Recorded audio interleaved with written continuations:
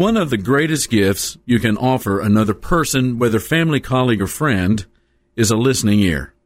That's a rare gift in a culture where everyone rushes to opine and pronounce on every subject under the sun.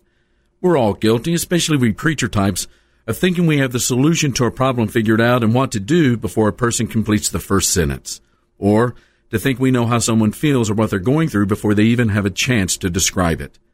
That's what Stephen Covey called listening with the intent to reply and not with the intent to understand.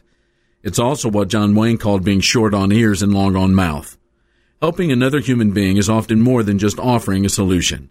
It's also caring enough to understand. The younger brother of Jesus counseled, be quick to listen and slow to speak. That's great advice to follow every day. This is Mark Absher, the MacArthur Park Church of Christ, committing to being a better listener. Visit our church online at macarthurchurch.org.